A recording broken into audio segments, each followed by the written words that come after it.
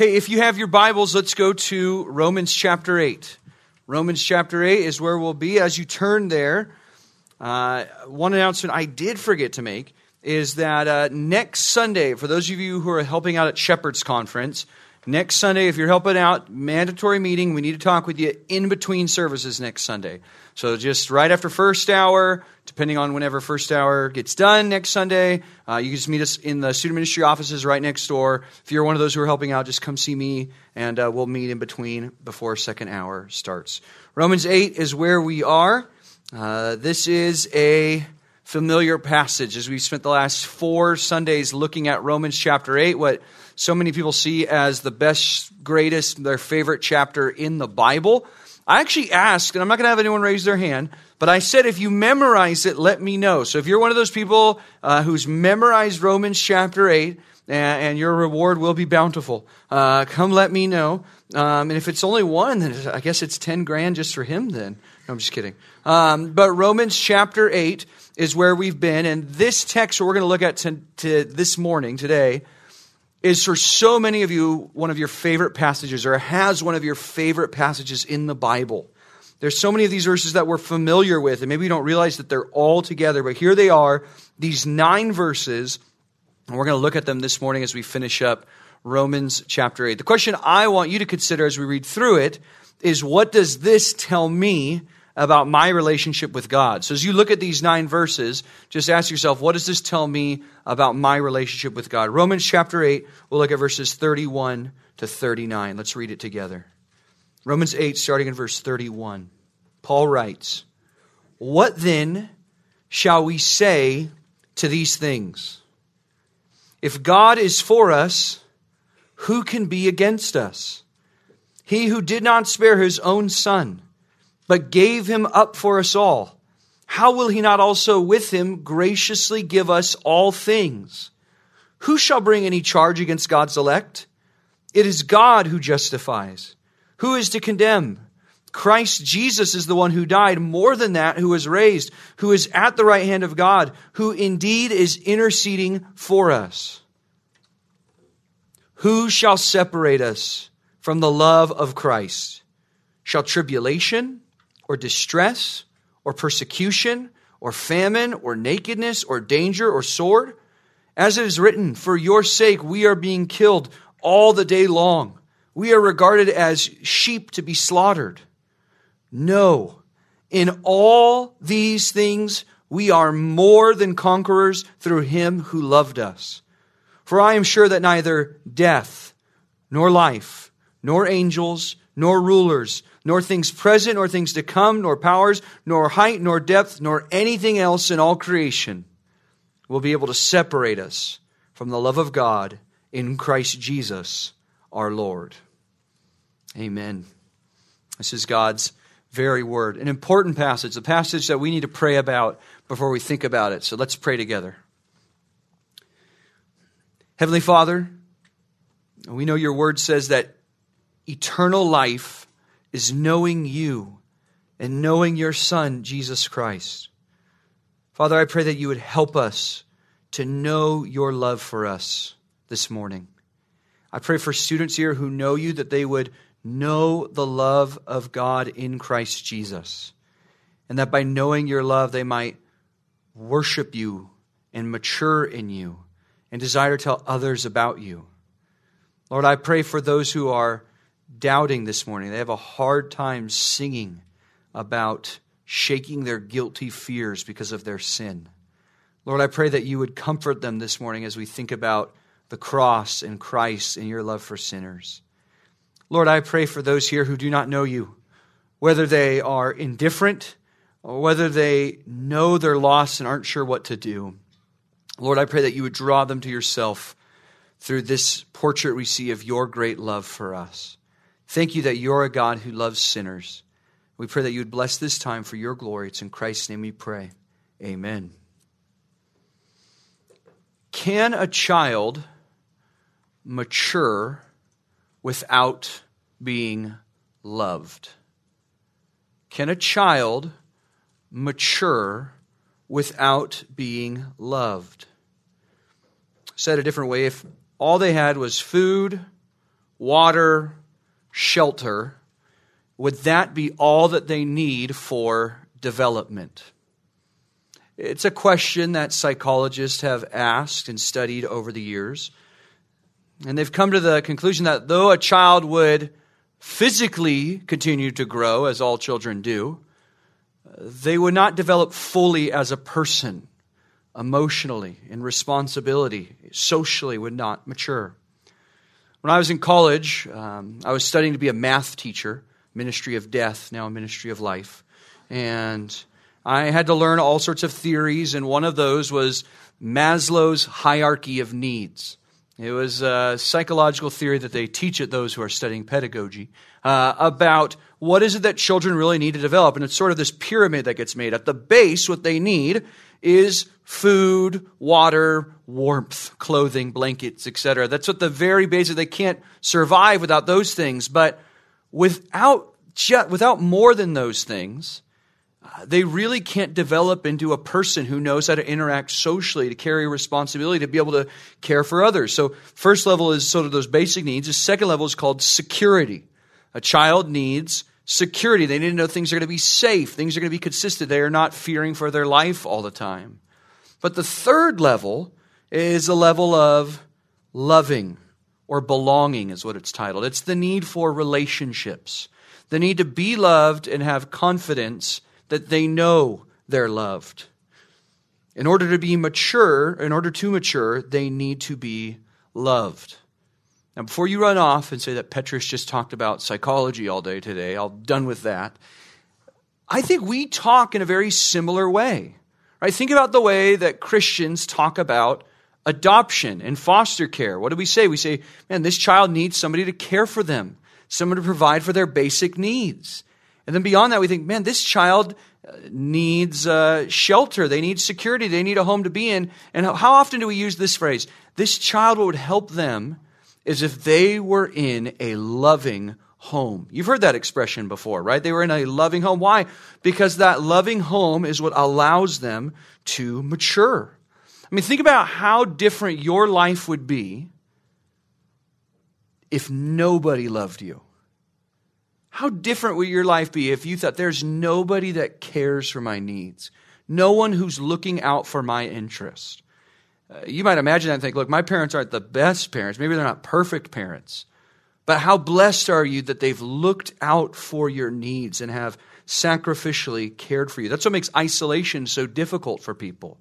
Why? It's because people need to be loved in order to mature. The same is true for the Christian faith.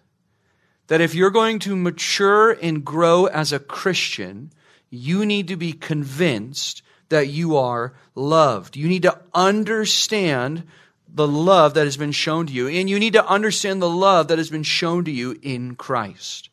Do you this morning, if you are a believer, do you believe that you're loved?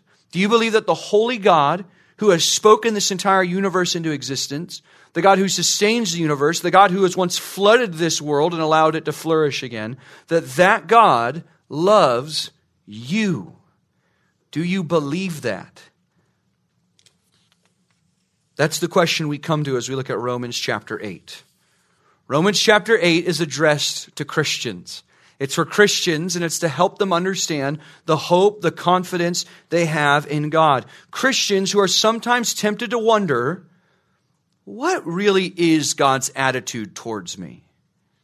Does God actually love me? Does He actually like me? Or does He just sort of tolerate me? We've been talking that life for a Christian is difficult.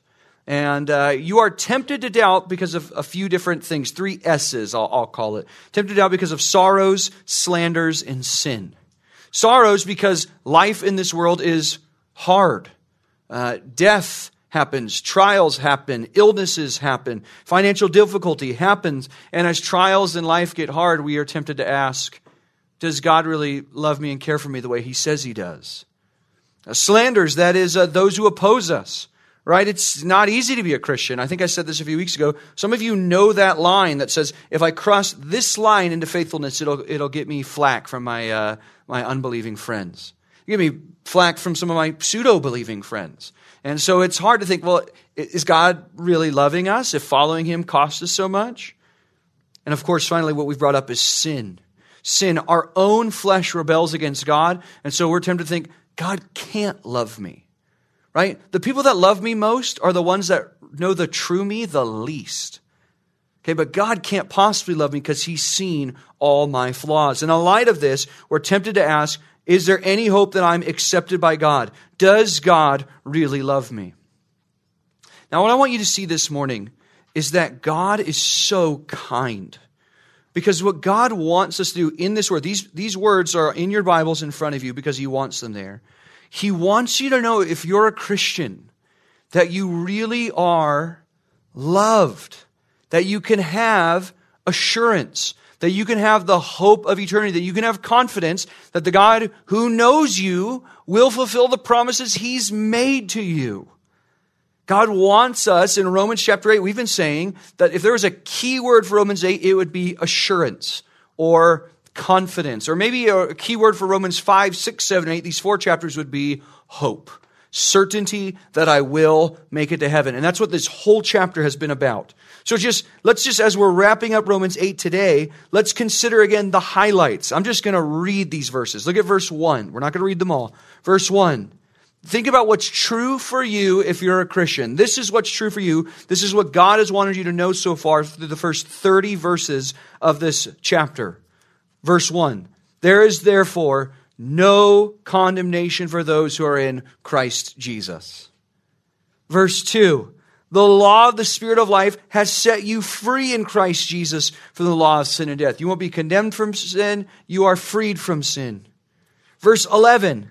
If the Spirit of him who raised Jesus from the dead dwells in you, whichever Christian it does, he who raised Christ Jesus from the dead will also give life to your mortal bodies through his Spirit who dwells in you.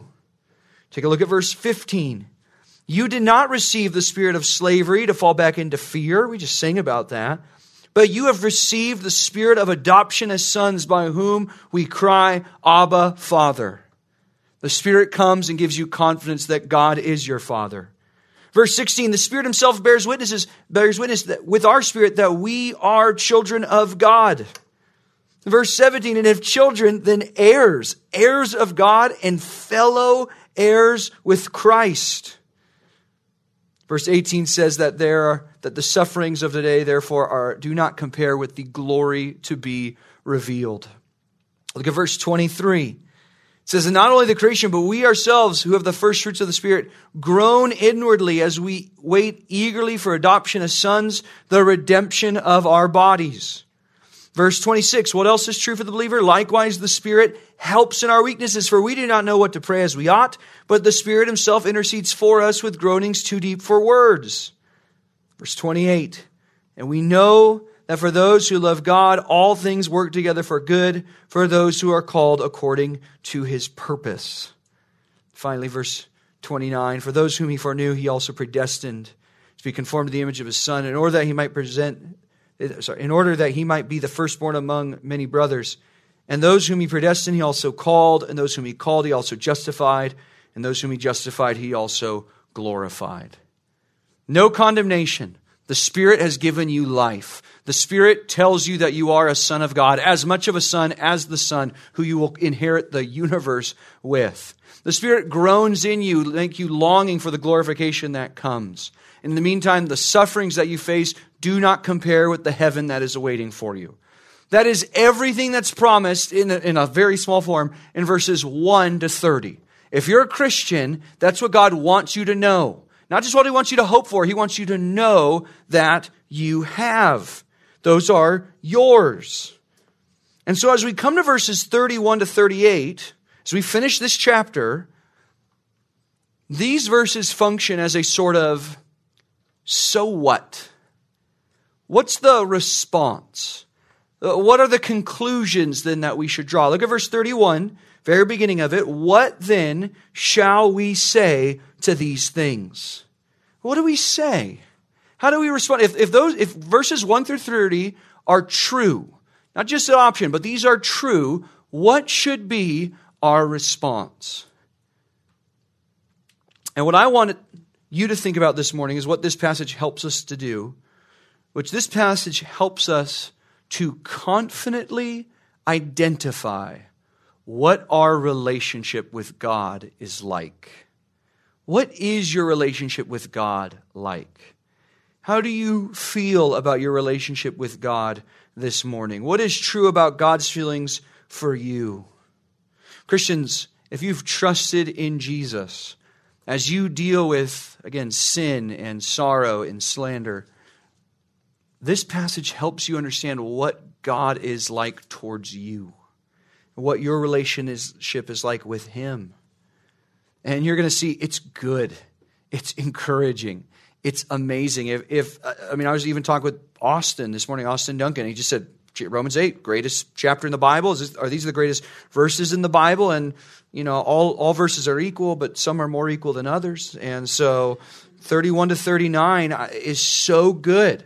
If you're not encouraged this morning, it's because you're just not paying attention, or you're not aware of how sinful we are and how much we don't deserve this.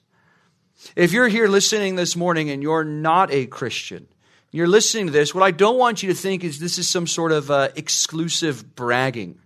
This is not some sort of listen to these Christians talk about all the good things they have. I do hope that if it does seem like I'm bragging in a way that would make you envious and want in on this. Because what I want you to think about this morning is this passage, if you're not a Christian, is an invitation. This is how loved you could be by God today.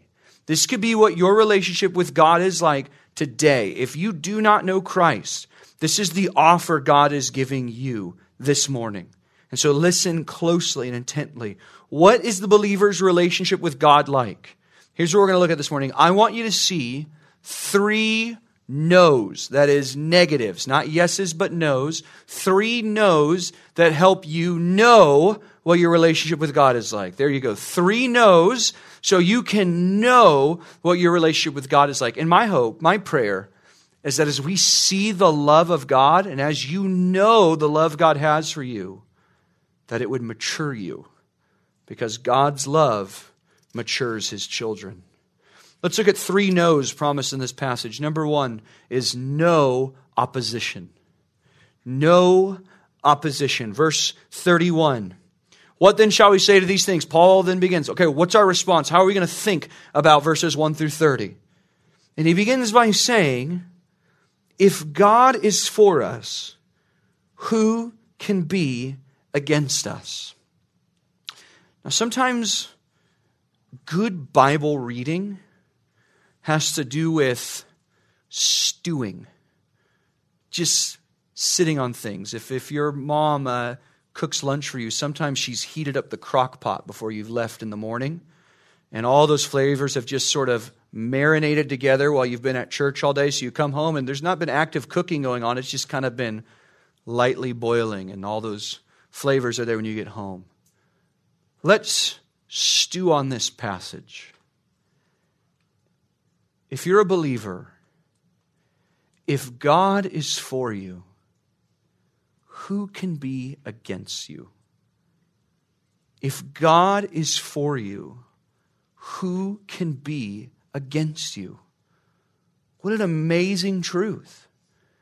And in there's an assumption that Paul hasn't really unpacked. He doesn't defend it. He just assumes it's true. He assumes you know it's true. It's this. Verses 1 through 30 teach us God is for us. He just assumes that from those passages that we know for sure, if 1 through 30 is true, then God is for us. Now, what does that mean? What does it mean that God is for us? It's an interesting question. I don't think we need to exegete it and get into the Greek or anything like that. But if He is for us, and He's not against us, that's in opposition here. For the Christian, that means that God is on your side. Okay, He's for you. He's bent towards you. Though He is exalted and controls everything, and everything screams to His glory how great He is, relationally, He is allied with you. That is, He's not opposed to us. He hasn't set Himself against us. He's working with us. In fact, he's working all things for us. Ben mentioned that last week in verse 28, that God works all things together for good for those who are called according to his purposes. For God to be for you means, well, there's nothing in this world that is working against you. You have a God, even when seasons are tough, even when tears are many, you have a God who works all things for your best at all times. If you're a believer, there's nothing you're missing out on. He hasn't set himself against you in any way. Now, isn't that good news for Christians? That God is for us. Isn't that good news in the midst of a world that is opposed to real believers? And by the way, I say real believers. The world is not opposed to pseudo-believers. They will let you be comfortably, culturally Christian over in the corner as long as you don't try to be a real follower. One of the things I'm good at is telling you what books my kids and I are reading through. And so right now we are reading through a book. I have a picture of it. It's going to be grainy. It's called Little Pilgrim's Big Journey. If you've ever read Pilgrim's Progress, has any of you ever read Pilgrim's Progress? Handful of you, okay. It's an allegory about a man named Christian who's leaving the city of destruction. He's on his way to the celestial city. It's an allegory of the Christian life. And we read this one because it's a lot of big words in the real one. And so for the kiddos and I, we read through this one. You can take the picture off now. That's a little, I endorse it for you. So, and what's interesting is it's this allegory about following Christ and staying on the path, following the commands of the King all the way to glory.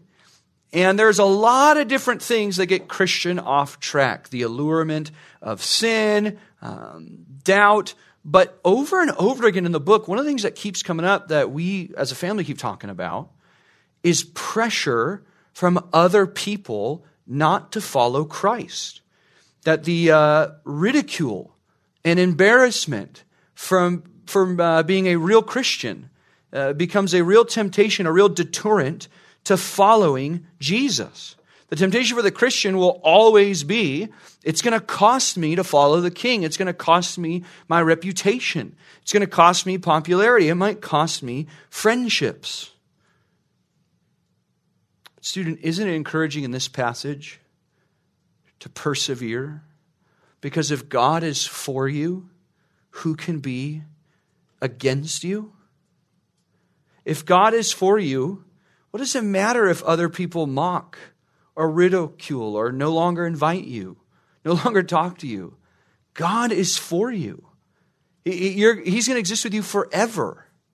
What an encouragement to know that He is for us. Now, before we continue, I understand that some of you in this room will not follow Jesus truly. I mean, you'll acknowledge Him and you'll, post a verse on the socials every once in a while, but you really won't give all of who you are to Christ because, well, it would cost you.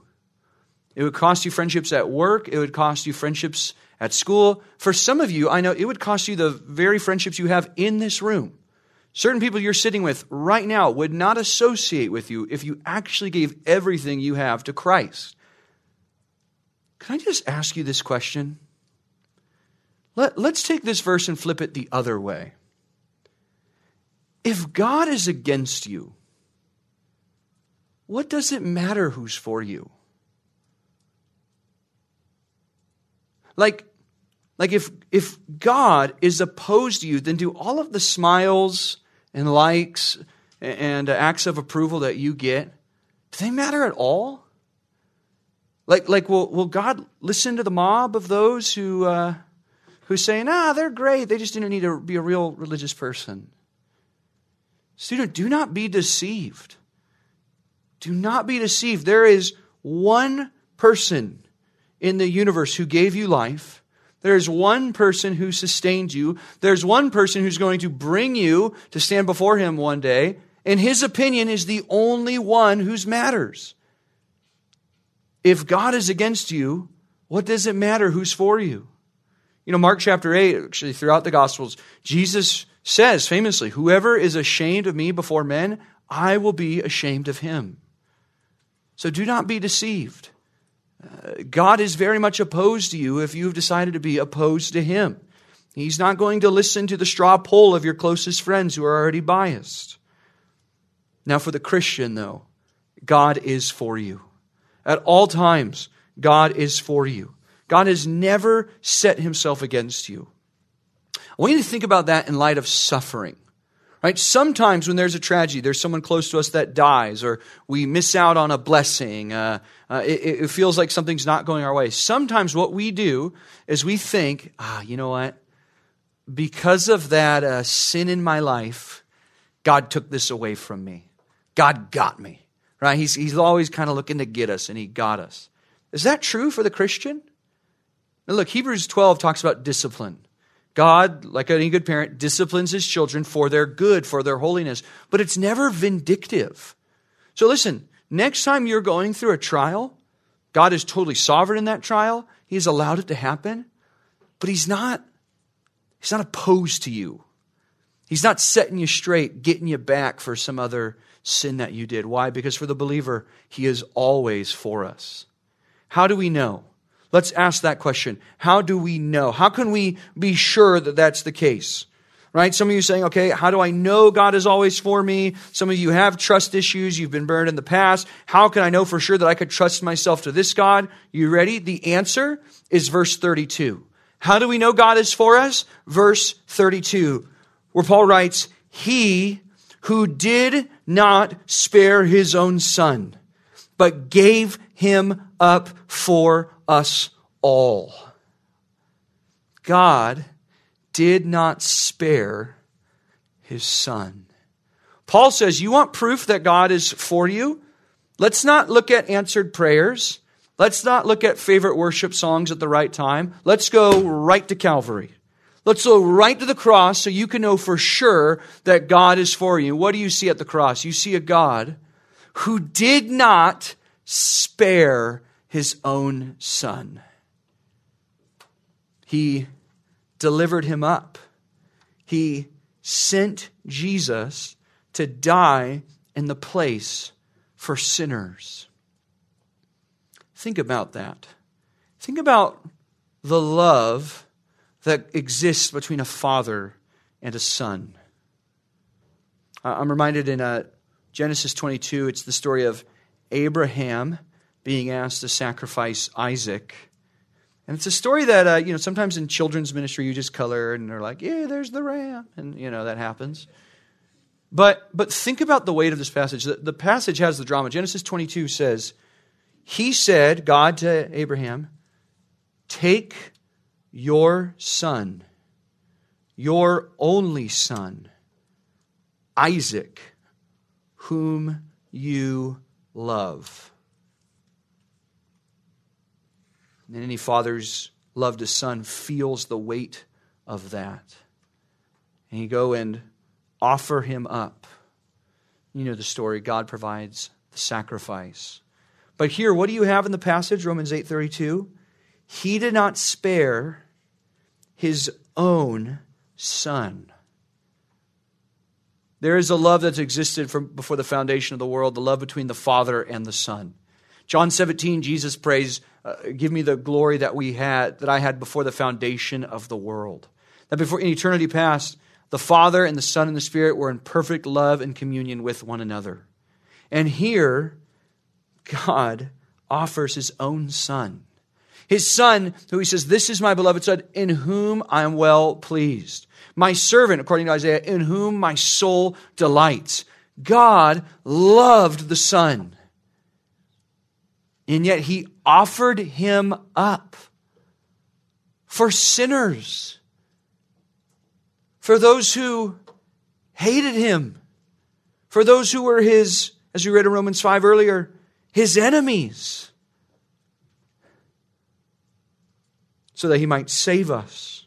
So that he might forgive us. This is what God has done for you, Christian. And what's our response to that? What is our response to that back in Romans chapter 8 now? He says, if God has given him up for us all of us sinners, then how will he not also with him graciously give us all things? If God has taken care of that, can we be confident that he will do what's best for you, that he will be for you in every lesser problem, which is every other problem, because every other problem you have is far lesser than your problem of sin? Friends, this is the grace of God. This is the confidence that we can have that God is in fact for us. This is how we can know when life is brutal. God has not abandoned us. We know because he's taking care of our biggest problem, which cost him a lot more than what it would take to take care of your problems. This is the love you can know, by the way, in Christ. If you're here this morning and you're not a Christian, this is what God offers in the place of your sin. You're not getting a better offer. If you're saying no to this, you're saying yes to taking care of your sin on your own. You'll say, I'll bear it if I don't say yes to this. But Christ came to die for sinners, to be offered up in your place so that your sin might be paid for and you can have a God that is for you. What good news this is. God is for us. And just by one last application before I move to point 2, if this is the way that God is for us, isn't that such a good reminder for unity? Like, God is for fellow believers this much. How could I then be opposed to them? How can I go up against and speak ill of and slander, cause disunity amongst those for whom God had his Son die for them? Good reminder. What an amazing truth of God's love for us. Let's go to point number 2. Number 2, what's the second no we get in this passage? No condemnation. No condemnation. Second no, so we can know God's relationship for us. No opposition and no condemnation. So you might think, okay, yes, Josh, I get it. God is for us, even when life is brutal, but you don't know how sinful I am. You don't know how far I fall short. And I also know, because I'm a well-taught Bible student, that all sin is personal rebellion against God. That when I sin with my eyes, with my thoughts, with my mouth, with my actions, that I'm using my body to declare war against God. So how can God love me? It's a good question. It's a good thing to think about. How do I know I'm not going to be judged for the sins that I continue to commit? Well, verse 33, Paul asks, well, who shall bring any charge against God's elect? Who will bring a charge? Who will say, God, you need to abandon them, they're sinful? We might think, well, I've got some friends at school or work that might do that. Satan is known as the accuser. He could do that and does that. My own conscience does that. But whose voice is the loudest? Well, it's God's voice. He's the one that speaks loudest on any matter. And what does it say? God is the one who justifies. It is God who justifies. It is God who declares us righteous. So anyone can accuse, say, well, they're too sinful for God to love. They're too sinful for God to love. I'm too sinful for God to love. But God's voice is the loudest on the matter. And he doesn't consult with opinion polls. It's his opinion that stands, and his opinion for the Christian is justified, permanently righteous, permanently forgiven. God is the one who justifies. Who is, verse 34, to condemn? Who would be the one to condemn you? Who would be the one to say you now need to pay for your sins? We've all been there when we've sinned again in a way that we thought I would never sin that way again. When we see our selfishness, when we see our wickedness, when we see our lack of love for people. What does Paul do here? Because again, this question is, won't God be opposed to me if he understands how sinful I am? What's his evidence? Again, he goes to the work of Christ on the cross. The work of Christ, by the way, according to verse 32, that God sent Jesus to do. What is it? Verse 34. He says, who is to condemn? Christ Jesus is the one who died. More than that, who was raised, who is at the right hand of God, who indeed is interceding for us. Now, this is an important text. Let's look at it again. There's a few different parts going here. It says, Christ Jesus is the one who died, who was raised, who is at the right hand, who indeed is interceding for us. Paul's answer to your doubts and your fears about being condemned is that Jesus already died. That is, if you're worried, God is going to punish me for my sins. If you're not a believer, you should be worried. That worry should compel you to trust in God. Trust me, there is no other way to have your sins forgiven if you haven't trusted in Christ and turned to Him. But if you are in Christ, if you're following Him, that condemnation is done. It's paid for. He's already delivered the punishment for those sins. That's why Romans 8:1 right there says, there is therefore now no condemnation for those who are in Christ Jesus. There's no punishment left. And so when you say, I can't go to God in prayer because of my sin, that's not God punishing you. That's you punishing you. God has already punished someone else for that sin. It was Jesus on the cross. There's no condemnation left. There's no wrath left. There's no I can't execute them, but I'll ground them for a week. There's nothing of that. There's nothing vindictive left in God towards your sin. It is paid for. He's already died. That's that He died in your place. And it says He's already been raised. Well, what does that matter with it? He was raised. Well, Jesus' resurrection is the proof that His payment actually worked, for lack of a better term. Like, how do I know that Jesus, as a perfect person, died for our sins? Well, he was raised from the dead. That was Romans chapter 5, verse 1. Romans 5, verse 1 says, therefore, since we have been justified by faith. Sorry, I'm looking at chapter 4. Look at the end of verse 24. It says, Jesus our Lord, verse 25, who was delivered for our trespasses and raised for our justification. He died for our sins and was raised to show that we've actually been declared right in Him. And so if you are looking at your sin and you are discouraged by your sin, and let me say, a believer is discouraged by their sin. Okay, simple cultural Christianity makes the jump from, yeah, I've blown it, but God has forgiven me. A believer is broken over their sin, but they're comforted. Why? Because Jesus died and was raised. He's at the right hand of the Father. And what is He doing at the right hand of the Father? It says, this is a word we don't use much anymore. It says, who indeed is interceding for us. Jesus constantly intercedes for us. Now, quiz time. I need a homeschooler. Homeschooler, translate for the simple folk. Interceding means what? Go. What does interceding mean? Stepping, yeah, but give us a simplified word here. What's He doing? Give me a one-syllable word. What does Jesus do for us? Not substitution. It's not interceding. What's another word? When I say like, I'm going to go ahead and intercede for that person. What am I saying in fancy church language? Yeah. Vouching for them? It's just simply the word, what is it? Not take their place. Oh, that's okay. Praying.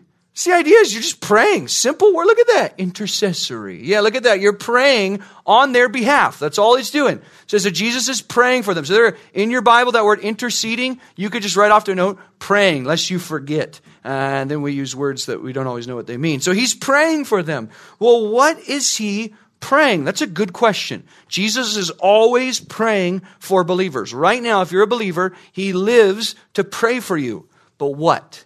What is He praying?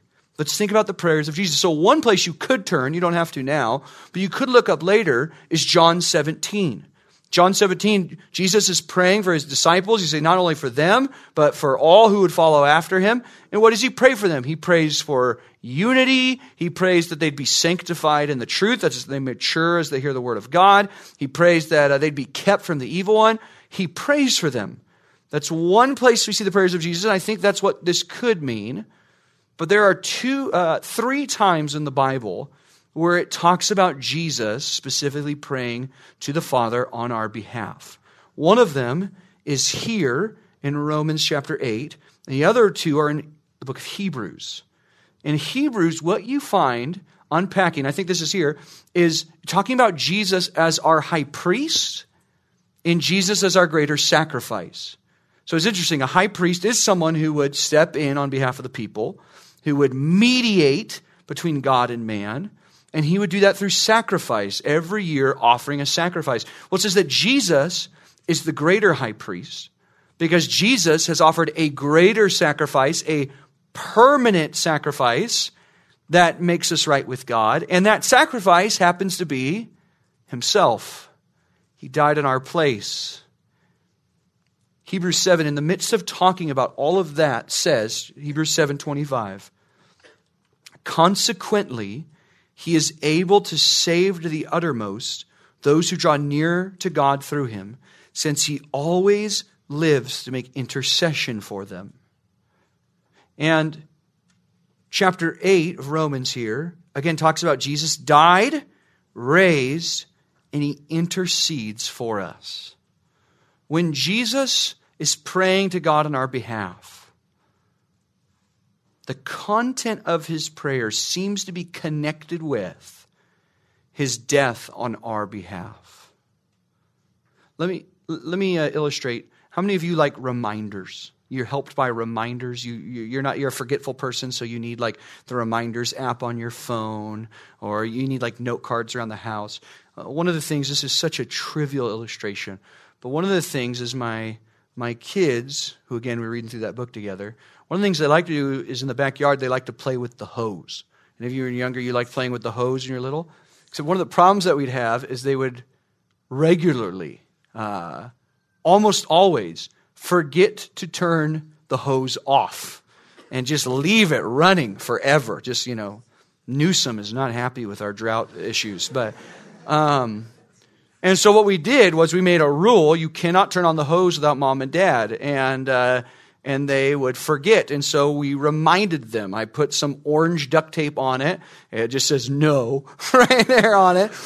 And eventually it wore off because it rained, but the orange tape is still there. And what is it? It's a reminder. They know, okay, if I want to play with this, I need to ask mom and dad, so we're reminded to turn it off. Okay, lame illustration, but there it is, a reminder. As you sin, as you commit acts of God which demonstrate a love for this world instead of a love for him, as you knowingly and sometimes even laughingly disobey the God who saved you, Jesus stands there interceding as a permanent reminder that sin has been paid for. You don't have a physical reminder. You have a living reminder whose blood speaks a better word, it says in Hebrews. A constant reminder to the Father, not that he forgets, but a constant reminder that your sin is covered. That's what he's doing as he intercedes for us. That is why we're not condemned for our sin. Friends, bad things happen when we sin. You do reap what you sow. There are consequences for our sins, discipline, it says in Hebrews 12. But it's never because God is judging you in a small way for that sin, because he's already judged Jesus in all ways for that sin if you're in Christ. And so what does that mean? You will never face judgment from God. You will never face opposition from God. That is what your relationship with God is like. So two things again. Number one, no opposition. Number two, no condemnation. Let's finally look at number three. What does this teach us about our relationship with God? Number three, no separation. No separation for the Christian. Verse 35, who shall separate us from the love of Christ? Now it's amazing, love has not been mentioned so far in Romans chapter 8, and yet the natural conclusion is this God who is for us, who doesn't judge us, he must obviously love us. Now we need to be careful, again, because love is such an empty word today. It just gets thrown out in sort of like a foggy, ambiguous way that doesn't mean anything. And again, I've done this before, but you prove it because you'll say, oh, that food, I love that food. That song, I love that song. That random guy that's in your science class that you only ever interact with in science class, Yeah, I love that guy. That guy's awesome, right? You just say it. It doesn't mean anything, but you say the word love. And so we need to understand love, especially because we've grown up singing, Jesus loves me, this I know. So what do we know about love? Well, we know from 1 John chapter 4 that God is love. So if we're going to define love, we look at the way God loves. Okay, love is never having to say you're sorry. No, love is what God defines it as, and God helps us see what love is. And so if you want to write down what love is, one of those terms to describe love is love that gives, or love serves. It's a love that's outward. Okay, for that we think of John 3:16, right? For God so loved the world that he gave his only begotten Son. Real love is not just feeling, it's active, it's giving, it's doing. That's why in Ephesians 5, Paul will say, husbands, love your wives as Christ loved the church and gave himself up for her. Okay, so love is love that gives. Love is also a love that initiates. Real love, the kind of love that God demonstrates, is love that initiates. It's not coerced or convinced. Okay, it doesn't say, well, if you earn it, I will love you. Oh, isn't that what we read this morning? Romans 5, that God loved us while we were enemies. If you're here this morning and you're hearing this talk, you're maybe newer to church, and you're thinking, man, I want to be loved by God like this. I need to clean myself up first. That is not the way God works. God will love you in spite of your sinfulness. That's the kind of God he is, who knows your flaws and loves you anyway. That's why I think marriage, by the way, just a side note, is such a good illustration of love. Nobody is more aware of my flaws than my wife. And I could say this because she's not here. She had to leave early. And nobody loves me the way Katie loves me. Same is true for God. It initiates and loves us in spite of us. But thirdly, I do want you to see, just in case, before we make fun of like sappy, Jesus loves you stuff, it is a love that initiates. It is a love that gives. But the love of God is deeply affectionate. It's not a contractual love. It is a love where he feels deeply, cares deeply for his people. And I meant to have these verses for you so you could jot these down. These are verses that some of you don't typically look at. Zephaniah 3:17 talks about God rejoicing over us the way a groom rejoices over his bride. Rejoicing. 1 Peter 5 tells us that God cares for us. That's 1 Peter 5, 6, and 7. So it is a love where God deeply, affectionately loves us, initiates, gives, and serves. And Paul sees the work of Jesus as proof of God's love for us and a proof of Christ's love for us. Love that will not go away. John 13:1 says that Jesus loved his disciples to the end, to the utmost. The question is, when are we loved like this? When does Jesus love us the most? And the answer is always. Always. He loved us, and so he bought us with his own blood, 1 Peter chapter 1, and Jesus has no buyer's remorse. He always loves those whom he's purchased. Does Jesus love me even when life is brutal? This week I sent a survey to some of you, and I asked you to like text it to other people, and there was like 67 of you that got it, so well done. Unless some of you like sent it to your friends at school or something. And it was just 4 questions. It was really short. Didn't need it to be that deep. True or false, God loves me. You all said true. Good job. And number 2 is, on a scale of 1 to 10, how loved do you feel by God today? But the last 2 questions were fill in the blank. I feel most loved by God when, ... And I feel least loved by God when, ... And a lot of the answers were the same. I feel most loved by God when I'm walking in obedience and when life is going well, prayers are being answered. I feel least loved by God when I'm walking in sin and when life is hard. There's trials and difficulty. Christian, what does this verse tell us? That nothing ever separates you from the love of Christ. That when life is hard, it is not that Christ loves you any less. Look, when we sin, we've separated ourselves a little bit from God, relationally, but His love for us remains the same. His love does not change. Nothing in life is a sign that God loves us less. Not tribulation, distress, persecution, not famine, nakedness, danger. That's when your basic needs aren't being met. That doesn't mean God loves you less. Not sword. That's another example of people being against you. Never in this life, no matter what life throws at you, does Christ love you any less. And to prove it, Paul goes where we all go, which is to the Psalms, obviously. He says, as it is written, for your sake we are being killed all the day long. We are regarded as sheep to be slaughtered. Okay, what does that mean? So what Paul is doing is he's quoting a verse out of Psalm 44. And what he's doing is it's this psalm of lament.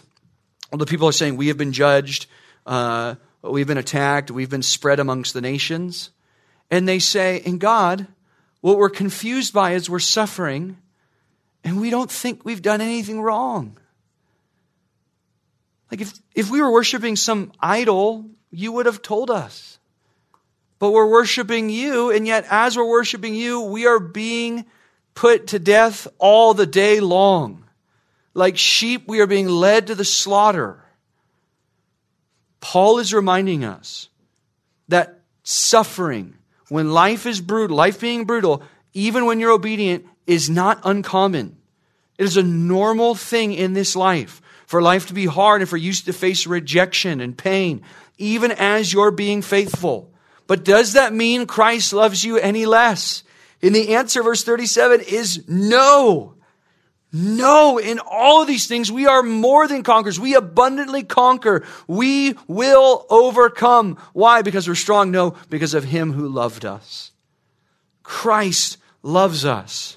He loves us. He willingly came to die for sinners. He says that He came to seek and to save the lost, that He gives a life a ransom for many, that the good shepherd loves his sheep and lays down his life for the sheep. Student, you are never unloved by Christ if you've come to Him. You just can't say that when you think about the cross. You just can't believe that. And Paul makes another argument here in verse 38. Because it is not just Jesus that loves us this way. Again, I've said this before. Sometimes we think God is the one who's really stoic. Jesus is the one who's a little more chill and calmed him down. But we know it's God that, verse 32, did not spare His Son for us. It's God who sent Christ. It's God, according to verse 38, look, who loves us in Christ Jesus our Lord. This is the love that God has for us. Spurgeon one time said quite provocatively, he said, when we look at the cross, are you tempted to think that God loves us more than Jesus? Now be careful, the answer is no to that. Go to John 17. Hold your spot here. We need to look at this. John 17. Because obviously, no, God does not love us more than His Son. Verse 23, though. It says, I and them, this is mid-prayer, so we're just jumping in mid-prayer here. I and them and you and me, Jesus praying to the Father, that they may become perfectly one, so that the world may know that you sent me, and you loved them, other believers, even as you loved me. God does not love us more than His Son. But because we're in Christ, it says there in Romans 8, according to this verse in John 17, He doesn't love us any less than His Son. That would sound very dangerous if it wasn't in the Bible. That would be very seeker, sensitive, mushy if it wasn't in the Bible. That in Christ, in spite of yourself, God loves you the way He loves His Son. And therefore what? Let's go back to Romans chapter 8. Romans 8. It almost doesn't even need to be said. It doesn't need to be broken down. We just know it. I am sure that neither death nor life, angels nor rulers, nor things present, nor things to come, nor powers. Look, I could give you the breakdown of everything Paul's saying. I don't think he's trying to be precise. I think he's trying to imagine every single angle that you could think about. Maybe God doesn't love you, or something that could separate you from God's love. Nothing geographically, nothing in the heavens, nothing present, nothing future, and nor height, nor depth, nor anything else in all creation will be able to separate us from the love of God in Christ Jesus our Lord. Amen. That is the love that God has for us in Christ. That is the love that is yours when you go to God in prayer, when you sing to Him, when you obey, when you disobey, but you're trying to obey. That is the love the Father has for you. That is such good news for us. That is the hope that we can have. If God loves us like this now, He's going to bring us all the way to the end. That is the love you have in Christ. Student, that's the love you could have this morning. If you are not a Christian, God calls you, He invites you, He compels you to come to Him through His Son, that He would pay for all your sins and you might draw near to Him in this way. That is Romans chapter 8. That is the good news. Now here's where I want to end. I want to end by looking at two verses. One right here in Romans and one somewhere else. Because you cannot leave today without thinking about this. Take your Bible and go. I'm going to use my phone right here to hold my spot in Romans 8. Take your Bible and go to 1 Kings. And if you don't want to go to 1 Kings, look at your friend's Bible that's at 1 Kings. Because we're going to look at 1 Kings chapter 10. The question this morning is, how should we respond? So respond. Some of you need to respond by coming to Jesus. God will be opposed to you if you are not for Him. And so turn to Christ and you can have forgiveness. You should also respond, if you're a believer, with thankfulness, with peace, with assurance. How weird it is for the husband to every day bring home flowers and make dinner and clean the house, only for the wife every day to go like, I don't really know if he loves me. Right? It'd be very strange for you to doubt God's love after all that He's done to abundantly, over the top, prove it.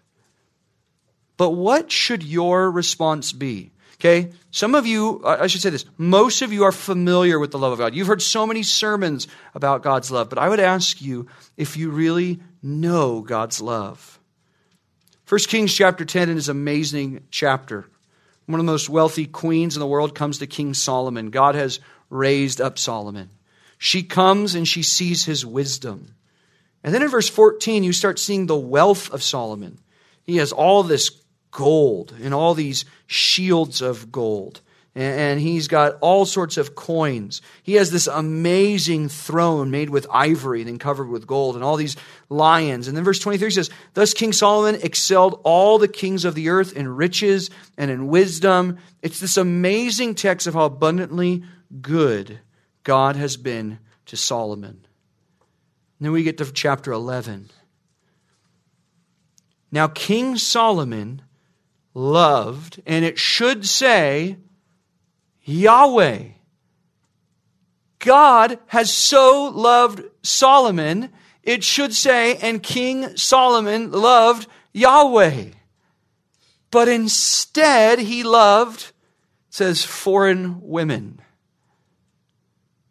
And what did that look like? It looked like verse 2, where it says, from the nations concerning Yahweh, these women from the nations, that they'd bring idols into your marriage. And Solomon clung to these idols in love.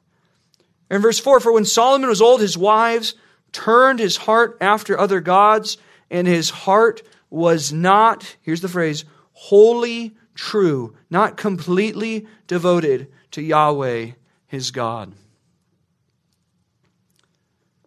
A right response to the love of God is going to look like loving God in return. Notice, not loving God does not look like rejecting God. It does sometimes in this room. Not loving God does look like rejecting and not wanting anything to do with God. But not loving God often looks like loving Him third or fifth. And I would just say, when I look at this passage, I don't mean to guilt trip us and say, see what God has done? You should love him back. What I want you to say is, if this is the love God has shown me, can I really be responding rightly if he's fifth or third or even second? If I think about him so sparingly. What does it look like? We'll end in this, Romans chapter 12, and then we're going to sing. Back to Romans. You used your phone like I did. Romans chapter 12. One verse. And this is where Paul's going with all of this. Paul's response to all of Romans chapter 1 through chapter 11 is 12 verse 1. And we'll look at verses 9, 10, 11 over the next couple weeks. But Paul says, I appeal to you, therefore, brothers, by the mercy of God, God's mercy. God in his kindness did not kill me, but had his son die in my place, saved me, gave me his spirit, gave me hope of the future, by the mercies of God, to present your bodies as a living sacrifice, holy and acceptable to God, which is your spiritual worship. You know what the right response is to the love of God? That your life is a sacrifice. God, all of me is you. All of me is for you. It's all for your glory. It's all to obey you. It's all to treasure you. I give you my weekends, my entertainment, my team, my relationships, my social media, my desires, my college. Everything is for you. And I do it willingly. Why? Because you loved me while I was an enemy. Christ died for me. You are never opposed to me. You will never judge me. Nothing separates me from your love. The only right response is to worship with our whole life the God who loves sinners in this way. And we can do that now even as we sing. Let me pray and we'll be done. Father, thank you for this morning. Thank you for the incredible love that you've shown us in Jesus. Thank you that you've loved us in spite of ourselves and that we have these promises, Lord. God, I pray that we would love you appropriately in response. God, we'll never earn your love, and we should never love you this way to try to earn your love. But God, if we're astonished that you would love sinners like us, there's nothing else for us to do but to surrender our whole lives to you. Thank you, Lord, that we could trust you, that you will do us no wrong, that those who put their trust in you will not be put to shame. But you promise to show this kindness towards us. Thank you for your Son, Christ. We pray these things in his name. Amen.